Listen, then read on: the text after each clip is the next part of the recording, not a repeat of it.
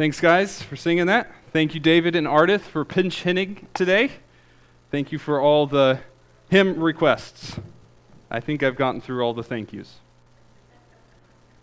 One announcement I forgot to announce is I'd like to remind everyone about the birthday party next week after church for Gail. She's turning 18. Gail, and we won't say how many times she's turned 18 before this. There's an invitation on the back table with all the details, so please put it on your calendar and go and celebrate her birthday next week. We're in 1 Corinthians chapter 6 today. 1 Corinthians chapter 6, we started studying this passage last week. That was part 1. Today is part 2.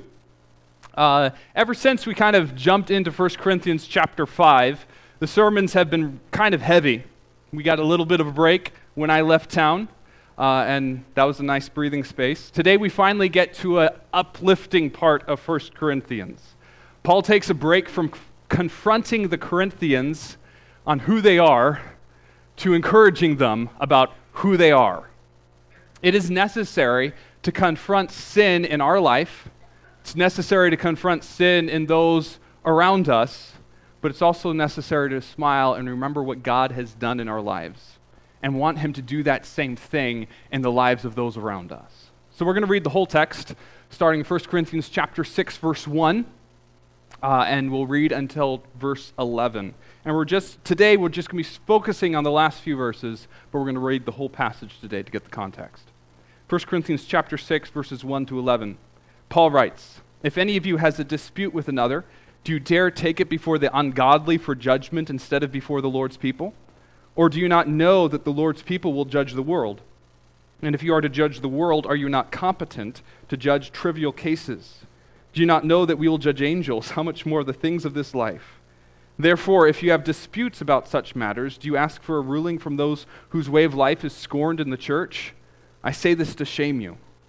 Is it possible that there is nobody among you wise enough to judge a dispute between believers? But instead, one believer takes another to court, and this is in front of unbelievers. The very fact that you have lawsuits among you means that you have been completely defeated already. Why not rather be wronged? Why not rather be cheated? Instead, you yourselves cheat and do wrong, and you do this to your brothers and sisters. Or do you not know that wrongdoers will not inherit the kingdom of God? Do not be deceived. Neither the sexually immoral, nor idolaters, nor adulterers, nor men who have sex with men, nor thieves, nor the greedy, nor drunkards, nor slanderers, nor swindlers will inherit the kingdom of God. And that is what some of you were.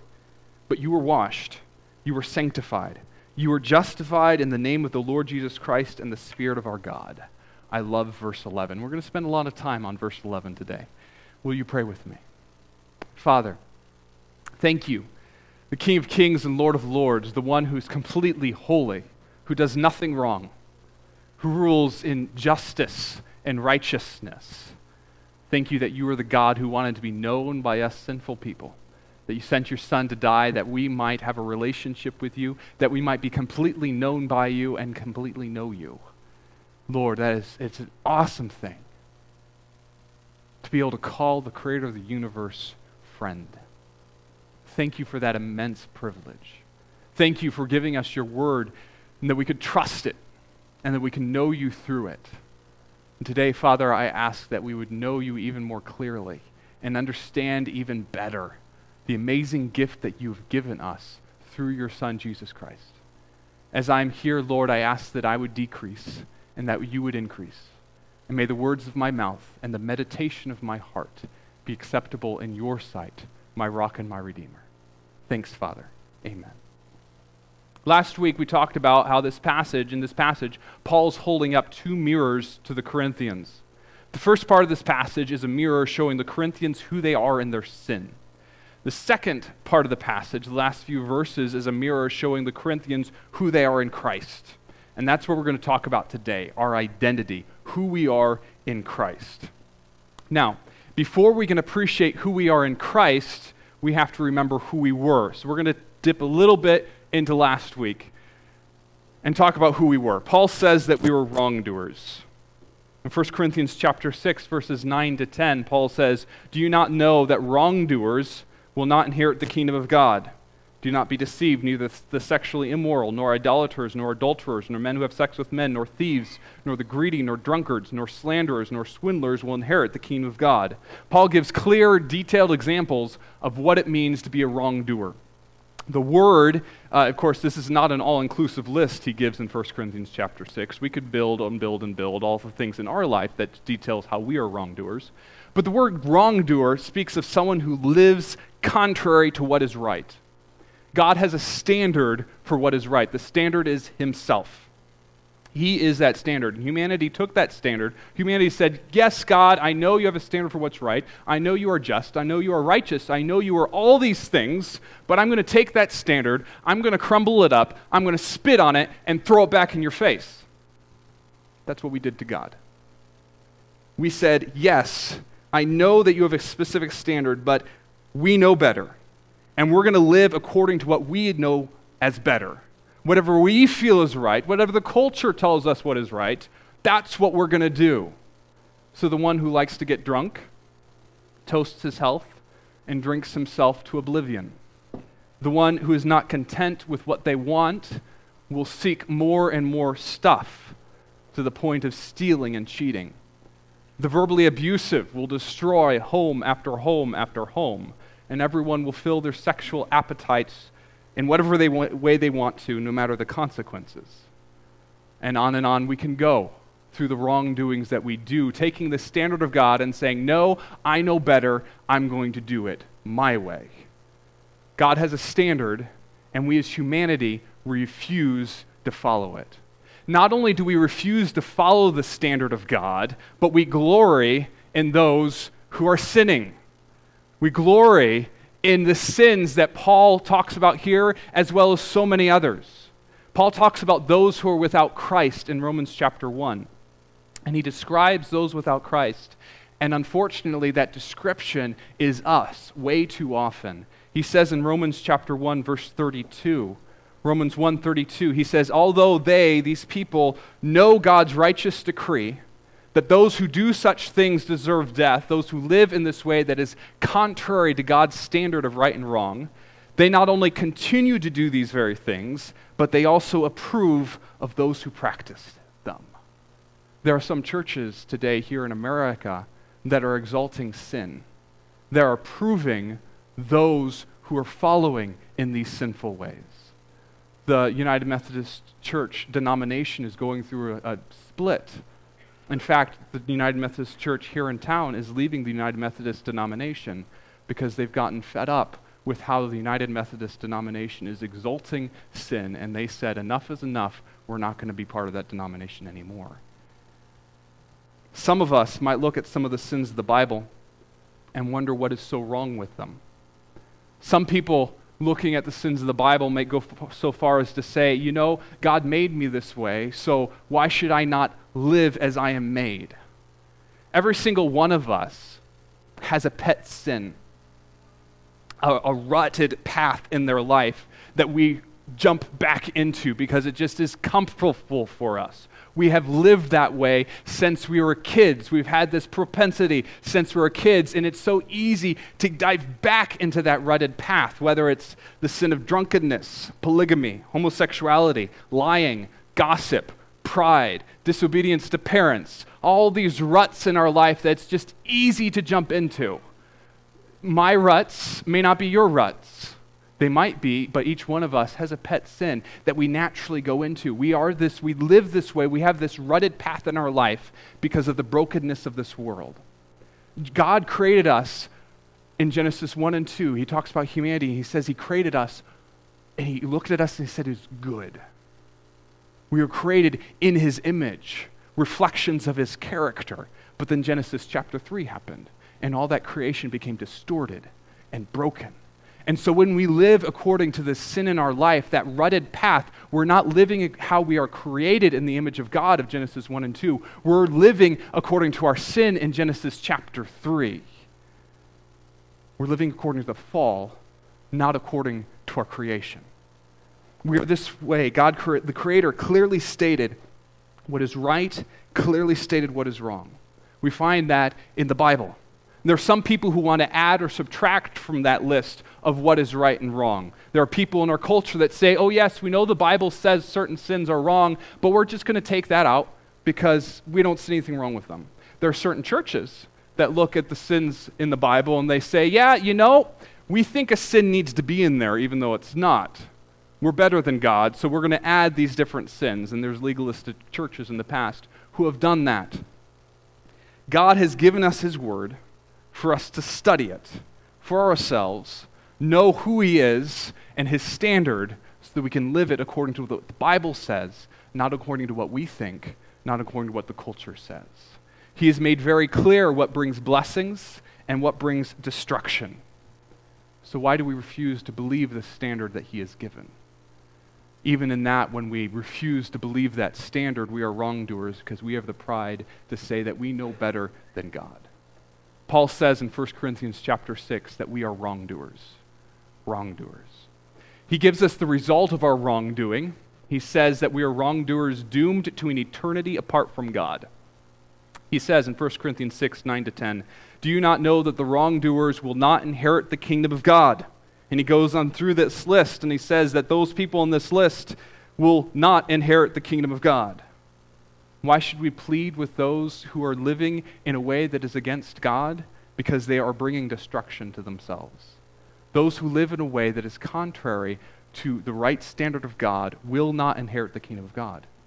John, looking into the future, sees something very clear to him in Revelation chapter 22, verses 14-15. Revelation 22, 14-15, John says, blessed are those who wash their robes, that they may have the right to the tree of life and may go through the gates into the city.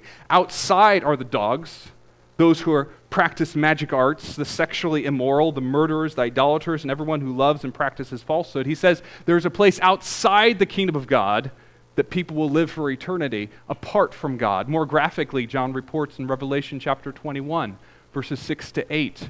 Revelation 21, 6-8, John says, he said to me, it is done. I am the Alpha and Omega, the beginning and the end. To the thirsty I will give water without cost from the spring of the water of life. Those who are victorious will inherit all this, and I will be their God, and they will be my children. But the cowardly, the unbelieving, the vile, the murderers, the sexually immoral, those who practice magic arts, the idolaters, and all liars, they will be consigned to the fiery lake of burning sulfur. This is the second death. When we say that our way is best, that we know better than the righteous standards of the Creator of the universe, we will reap the result of destruction, God says. God has given us a bunch of warnings along the highway to life. If we refuse to heed those warnings, we will fall off the ledge into destruction, as we talked about several weeks ago. Paul says this was our fate, an eternity in the lake of fire where we will be separated from God forever. Death means separation. Physical death is when someone's soul separates from their body. Spiritual death is when we are separated from the giver of life for eternity. A separation from God, which is even worse than any physical death we could imagine. The terror, the hopelessness, the utter loneliness, the lack of love, lack of peace, an eternity of anxiety, terror, and constant pain awaits those who are doomed to an eternity apart from God. Paul says this is what we were. Wrongdoers doomed to an eternity apart from God. That's who we were. So, okay, who are we now? Paul says simply in verse 11, and that is what some of you were. But you were washed, you were sanctified, you were justified in the name of the Lord Jesus Christ and the Spirit of our God.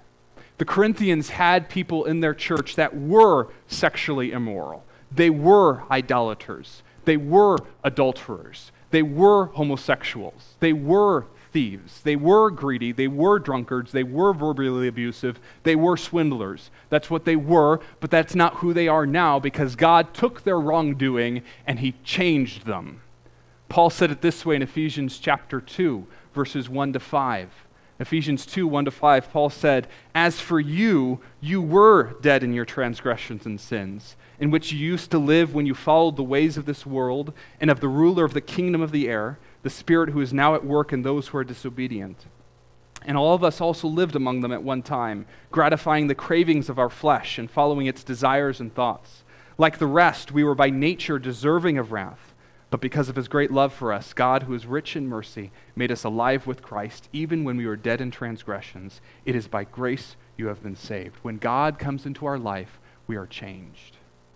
We might look in our past and see all of the sin that is piled up, but we are not defined by that sin anymore. We don't have to continue in that sin anymore. We are a new creation. In our text, Paul describes this change in us using 3 words. Each of these descriptions is unique. Each is important. He first says that we are washed. We are washed. My goal is by the end of this morning, I'll have read verse 11 enough that you will go out and you will dream it in your sleep. 1 Corinthians chapter 6, verse 11, Paul says, "And that is what some of you were, but you were washed. You were sanctified. You were justified in the name of the Lord Jesus Christ and by the Spirit of our God." Washed. There's nothing really special about this word. It's your normal, ordinary word for washing. Every evening I go into the kitchen and I look at the sink. And I breathe this sigh because it is my job to wash the dishes in that sink. And there's a mountain of them because I have 3 kids. It's interesting how, the dishes in your sink grow exponentially with the amount of kids you have. It's not like, oh, I'm going to add another kid, therefore I'm adding another dish. No. Every kid, there's like 200 more dishes. So I go to the pile, and I look at it, and I pick up a dish, and I put it in the dishwasher, because that's what dishwashers are for. And I fill the dishwasher, and I put soap in it, and I turn it on, and I walk away, breathing this sigh of relief, because my work is now done. I've paid something else to do it for me. I walk in the next day, and I open up the dishwasher, and all the dishes in that dishwasher clean? No. No, they're not. Because my dishwasher isn't brand spanking new. The fault of some of those dishes being dirty might be the dishwasher's fault. It's finicky. It might be my fault for not loading it correctly or not rinsing it enough, but we'll disregard that. And it might actually be the dish's fault for being dirty. Anyone buy that it's the dish's fault for being dirty? Thank you. Yes, it is the dish's fault. It might also be my fault for putting spaghetti in a white plastic dish.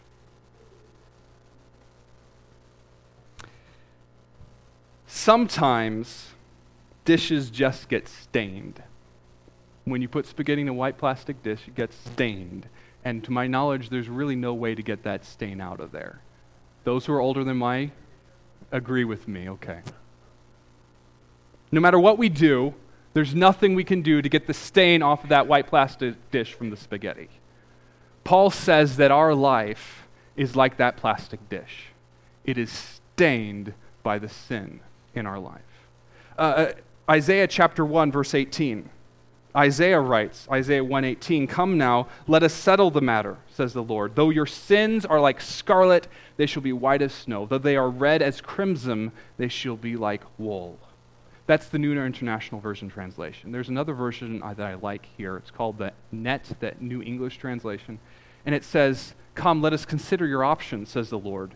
Though your sins have stained you like the color red, you can become white like snow. Though they are as easy to see as the color scarlet, you can become white like wool." Our lives are that white plastic dish stained orange by the spaghetti, the sin in our life. And there's nothing we can do to take it off before Christ. Jeremiah said it this way in Jeremiah chapter 2, verse 22. Jeremiah 2:22, "Although you wash yourself with soap and use an abundance of cleansing powder, the stain of your guilt is still before me, declares the sovereign Lord." Have you ever done something in your life, and after you've done it, you felt filthy? I'm not like working out in the garden, that's one thing, but like spiritually filthy. You've done something, and you just horrible. I've been there. And you feel like you need to take a shower, but you realize there's no shower that can cleanse you spiritually like that. No amount of washing is going to cut it. That was our life before Christ. Then he came in, and he took the sin away. Not only does he take the sin away, but he takes away the stain of that sin. He doesn't scoop the spaghetti out of the dish. He purifies it and makes that dish completely white. That which we thought couldn't be clean, Christ comes in and completely purifies it. We thought our reputation would always be there. We thought we would be continually reminded of that action we did 10, 15, 60, 80 years ago. We thought our future would always be colored because of the mistake we made. But in Christ, it is washed clean. My dishwasher doesn't wash all the dishes, but Christ washes all the sin of our life. Nothing escapes his magic eraser. It is gone. Who are we? Paul says we are washed. We are washed. Not only are we washed, but we are sanctified. We are sanctified. I love that word. It's a great word to say. You almost feel like an old black southern preacher. We are sanctified when you need to say it. 1 Corinthians 6:11, and that is what some of you were, but you were washed, you were sanctified, you were justified in the name of the Lord Jesus Christ and by the Spirit of our God. This word simply means that we are brought into the circle of what is holy. And that is a big deal for someone who is a wrongdoer. We were those who were outside, doomed to an eternity of destruction apart from God. Now, in Christ, we are the sanctified. We are those who are brought close into his circle of holiness. The author of Hebrews says it this way, of this action through Jesus Christ. Hebrews chapter 10, verses 8 to 10, he says, Hebrews 10, 8 to 10. First, he said, speaking of Jesus, sacrifices and offerings, burnt offerings and sin offerings you did not desire, nor were you pleased with them, though they were offered in accordance with the law. Then he said, here I am, I have come to do your will. And he sets aside the first to establish the second. And by that will we have been made holy through the sacrifice of the body of Jesus Christ once for all. In our wrongdoing, no amount of sacrifices could cover our sin. No amount of good works could cause us to be pleasing to God.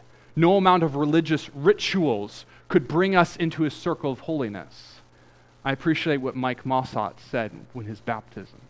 He stood there in the water and he said that he was baptized when he was an infant, and all that did was make him wet. It did nothing for his soul, did nothing for his life. No religious ritual, no good work, nothing brings us into the circle of holiness. No matter what we do, we are doomed for an eternity apart from God until Christ comes into our life. The imagery of Hebrews chapter 13, verse 12 is amazing. Hebrews 13, verse 12, the author of Hebrews says, and so Jesus also suffered outside the city gate to make the people holy through his blood. Jesus left the circle of holiness. He went outside to the gate, to the place where there were robbers and prostitutes and sinners. He experienced our separation from God. He died the death of the wrongdoer. He did all of that outside the circle of holiness so that we might come inside the realm of holiness. Sanctification. Sanctification comes with perks. Not only do we have all the blessings of those who can commune with God, but we also are able to do other things than wrongdoing. Before Christ came into our life, we lived in the area of sin, and all we could do was sin. Even when we tried to do good works, it was still sin. But then Christ takes us, moves us outside that spot of sin into the realm of holiness, and now we have this whole new life open to us where we don't have to do this evil anymore, and we can choose to live in a way that shows Christ in our life. Each person of Corinth before was defined by their sin. They couldn't escape it, but then they were sanctified. Their chains of sin was broken, and now they could do good works. Paul writes in 2 Timothy chapter 2, verses 20 to 21. 2 Timothy chapter 2, verses 20 to 21, Paul says, in a large house there are articles not only of gold and silver, but also of wood and clay. Some are for special purposes and some for common use.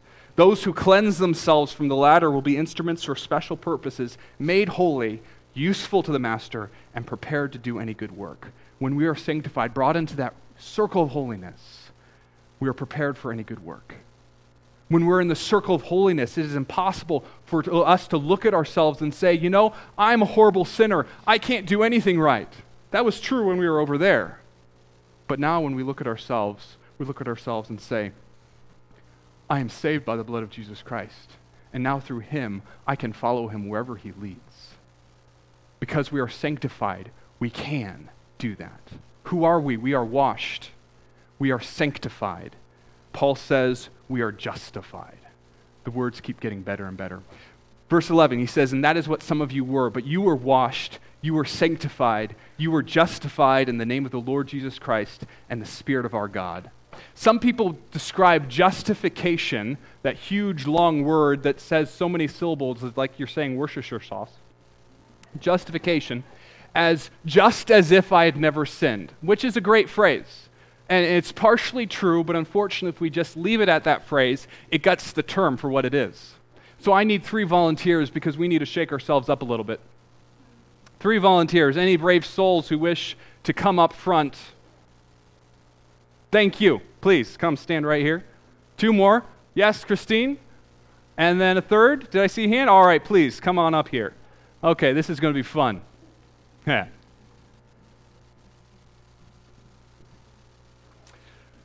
Do you know what a judge is? Kind of? What is a judge?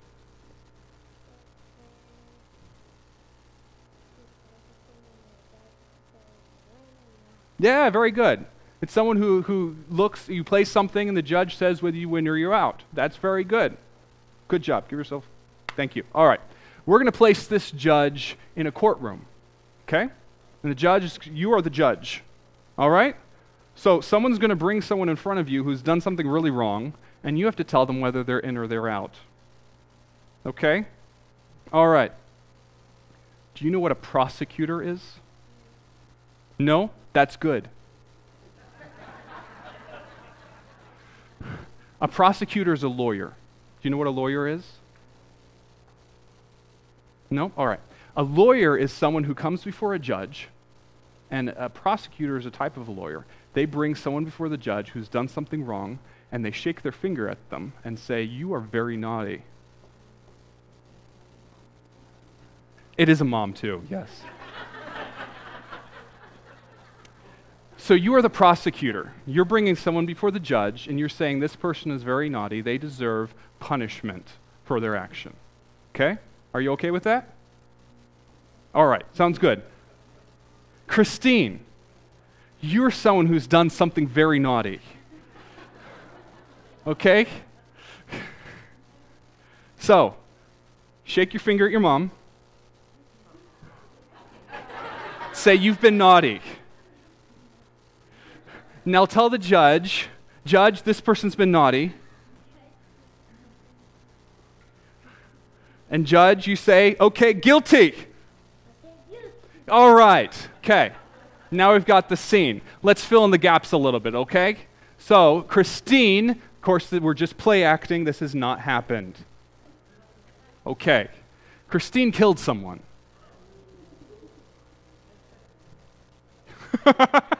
Christine just said, you told them? Yeah.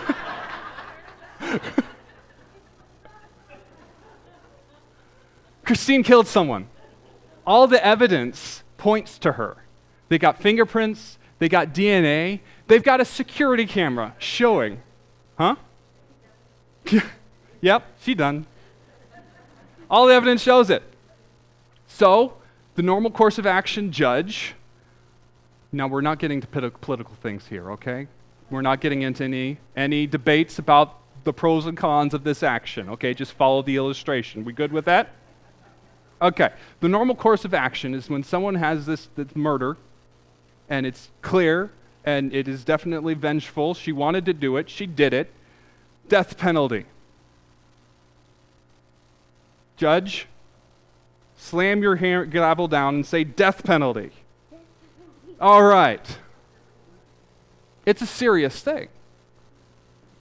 We ourselves are her because we have sinned. and it is clear and willful what we have done against the judge, our God.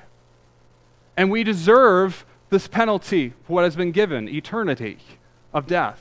That's what happened. Okay, so now, what would happen?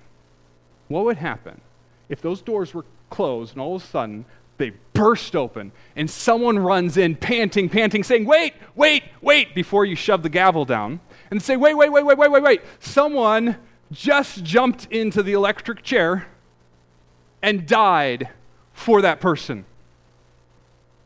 How would you respond, O judge? You've got several options. Number one, you can faint. Okay. Number two, you can have your mouth fall open all the way down to your feet. Can you do that? Okay. Number four, you can stutter and say, what? Huh? Wait? Huh? What? Can you do that one? Okay. Prosecutor. This person's done something very naughty, and you want them punished. What do you do when someone comes up and says, I took the spanking for them? That's exactly what I would do too. It's true. Good job. We don't know what to do, because in our society that doesn't happen. It doesn't happen. But Jesus came, he got onto the electric chair for us. He died our death. And so the judge, since the punishment's already been made, the judge can only say, well, I guess you get a walk free. So, say it. Okay. And prosecutor, you're going to go, what do I do now? There you go. Okay, you all can sit down.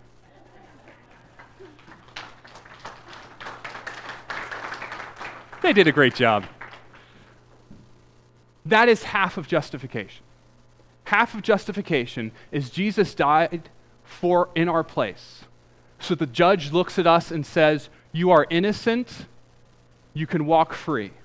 It's just as if I had never sinned. So Christine's record as a murderer is wiped clean. It's not held against her anymore. No one can look at her and say, you owe society, because it's already been fulfilled. That's half of justification. The other half of justification is while the courtroom is kind of everyone's just murmuring to themselves, wondering what just happened, the messenger who walked in says, wait, just want to make an announcement. The person who died out there for this horrible, miserable murderer is a doctor who has saved countless people. He has volunteered at the food bank. He's volunteered at the suicide hotline. He's traveled to Africa and South America and built thousands of medical clinics. He has done so many good things. And as he said his dying breath, as he died for this person, he said, every good thing that I have done in my life, I want the world to think that this murderer did. That is justification. Where because of Jesus Christ, not only did Jesus die for us, taking our sin on him, but all the good things he has ever done, all of his righteousness is placed on our side. So when God looks at us, he doesn't see sin. He doesn't just see innocence. He sees complete and total righteousness. Justification. We have never experienced that in our lifetime here on this earth because it's not human to give that. But God looked at every single one of us and said, this is the gift I give to you. It's not something I deserve. It's not something you deserve. But it is a gift.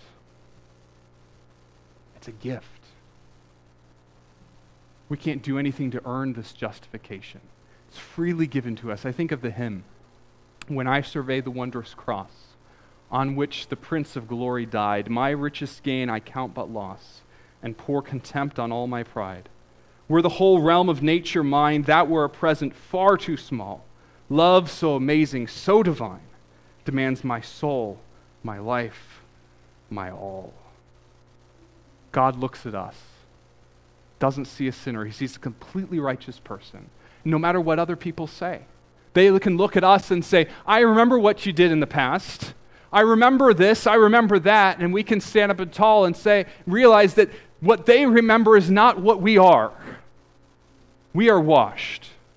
We are sanctified. We are justified. So we've talked about who we were. Wrongdoers doomed to an eternity apart from God. We've talked about who we are. We are washed, sanctified, and justified. Now let's look at who we owe. Who we owe. Paul says in the verse that we've almost memorized, in 1 Corinthians 6, verse 11, he says, and that is what some of you were, but you were washed, you were sanctified, you were justified in the name of the Lord Jesus Christ and by the Spirit of our God. The change in our life happened in the name of the Lord Jesus Christ. We owe everything to him. There are many people who stand up and preach a different gospel than what Scripture says. They say that we owe our salvation. We owe the fact that we are washed, sanctified, and justified to a church or to a priest or to a religious leader. They might say that we owe our salvation to words that we recite or prayers that we repeat. Perhaps they say we owe our salvation to religious rituals like baptism, confirmation, communion, confession, or any other sacrament we want to throw out there. Perhaps they say that our salvation is due to the good works that we do, or the fact that our family are religious. Maybe our salvation is due to how much money we throw into the offering plate.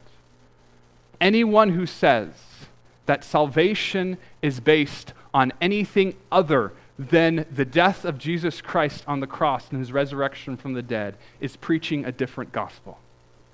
Paul bluntly says in Galatians chapter 1, verses 6 to 9, Galatians 1, 6 to 9, he says, I am astonished that you are so quickly deserting the one who called you to live in the grace of Christ and are turning to a different gospel, which is really no gospel at all. Evidently, some people are throwing you into confusion and are trying to pervert the gospel of Christ. But even if we or an angel from heaven should preach a gospel other than the one we preach to you, let them be under God's curse.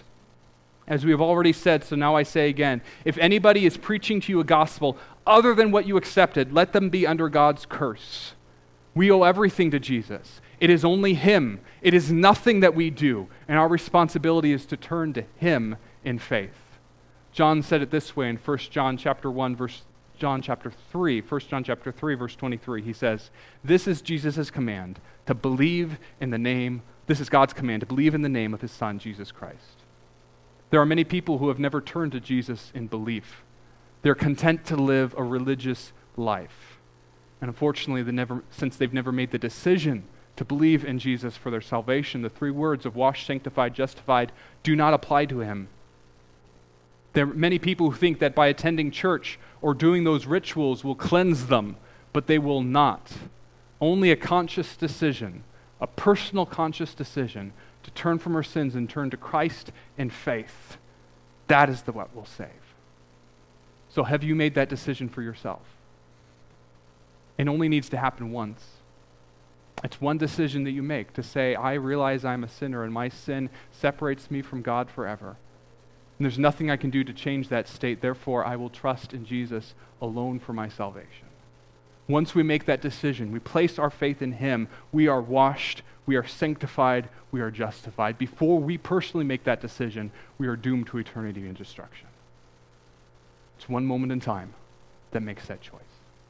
So if you've never made that decision yourself, to believe in the name of Jesus for your salvation, do it today. What is stopping you from doing it today? We owe everything to Jesus. Not only do we owe everything to Jesus, but Paul says we owe everything to the Spirit of God, which we call the Holy Spirit. Paul says, and that is what some of you were, but you were washed, you were sanctified, you were justified in the name of the Lord Jesus Christ and by the Spirit of our God. We have salvation through Jesus Christ. Once we place our faith in him, the Holy Spirit comes in. He cleanses us. He works in us what is pleasing to Jesus Christ. He equips us for doing good works that we can now do, and he seals us for eternity. Ephesians chapter 1, verses 13 to 14. Paul says in Ephesians 1, 13 to 14, and you also were included in Christ when you heard the message of truth, the gospel of your salvation. When you believed, you were marked in him with a seal, the promised Holy Spirit, who is a deposit, guaranteeing our inheritance until the redemption of those who are God's possession to the praise of the glory. So when we believe in Jesus Christ, we're washed, we're sanctified, we're justified, and that is what we will always be. Because the Holy Spirit has been given to us as a seal, a guarantee that who we are in Christ will never change. No matter what we do, no matter if we decide, I'm going to come back and indulge in these sins, even though I shouldn't want to, but there's that flesh in me that keeps pulling me back, that doesn't break my salvation. The seal is always there. I'm sure you've heard the phrase, once a farmer, always a farmer. Or if you live on the other side of the sandhills, once a rancher, always a rancher. Perhaps you've heard it this way, once a teacher, always a teacher. Or maybe once a mobster, always a mobster. Once a teeny bopper, always a teeny bopper. There's any sort of things you can throw out there. The phrase says that someone cannot change their fundamental nature. But Christ can change our fundamental nature. It's what he does. But once he changes our fundamental nature, nothing else can change it again. The Holy Spirit comes in, and no one is kicking him out. Romans chapter 8, verses 31 to 38 says, "What then shall we say in response to these things? If God is for us, who can be against us? He who did not spare his own son, but gave him up for us all, how will he not also, along with him, graciously give us all things? Who will bring any charge against those whom God has chosen? It is God who justifies. Who then is the one who condemns? It is God, no one. Christ Jesus, who died, more than that, who is raised to life, is at the right hand of God and is also interceding for us. Who shall separate us from the love of Christ? Shall trouble or hardship or persecution or famine or nakedness or danger or sword? No, in all these things we are more than conquerors through him who loved us. For I'm convinced that neither death nor life, nor angels, nor demons, neither the present nor the future, nor any powers can separate us from the love of God in Christ Jesus." So have you made the conscious decision to trust in Jesus Christ for your salvation? If you have, all these blessings that Paul says in Romans chapter 8, they're yours, and they're yours for all of eternity. Nothing can take it away. No one can take it away. You cannot take it away. Exactly. So if you are in Christ Jesus, I encourage you to think of for next week, think about how you can share the blessings that God has done in your life for salvation and for carrying you every single day. If you've not made that decision, do it today. Turn to Jesus, that you might be sealed for all of eternity, that you might be washed, sanctified, and justified. Because it is truly an amazing thing to be called a child of God and to know that for certain for all of eternity. Will you pray with me? Father, thank you for saving us, not based upon what we have done, but by your amazing gift. Thank you that gift is for everyone who believes, no matter the age. And thank you that you share your truth through your word and even through little people. Lord, we are grateful for your gift, that what we were, we are not anymore, for we are yours. I ask that those in our lives who have not made this decision, who are still living, trusting in everything that they have done, Lord, show them the freedom in you. They might turn to you in faith and see the amazing thing to have their chains broken by your grace.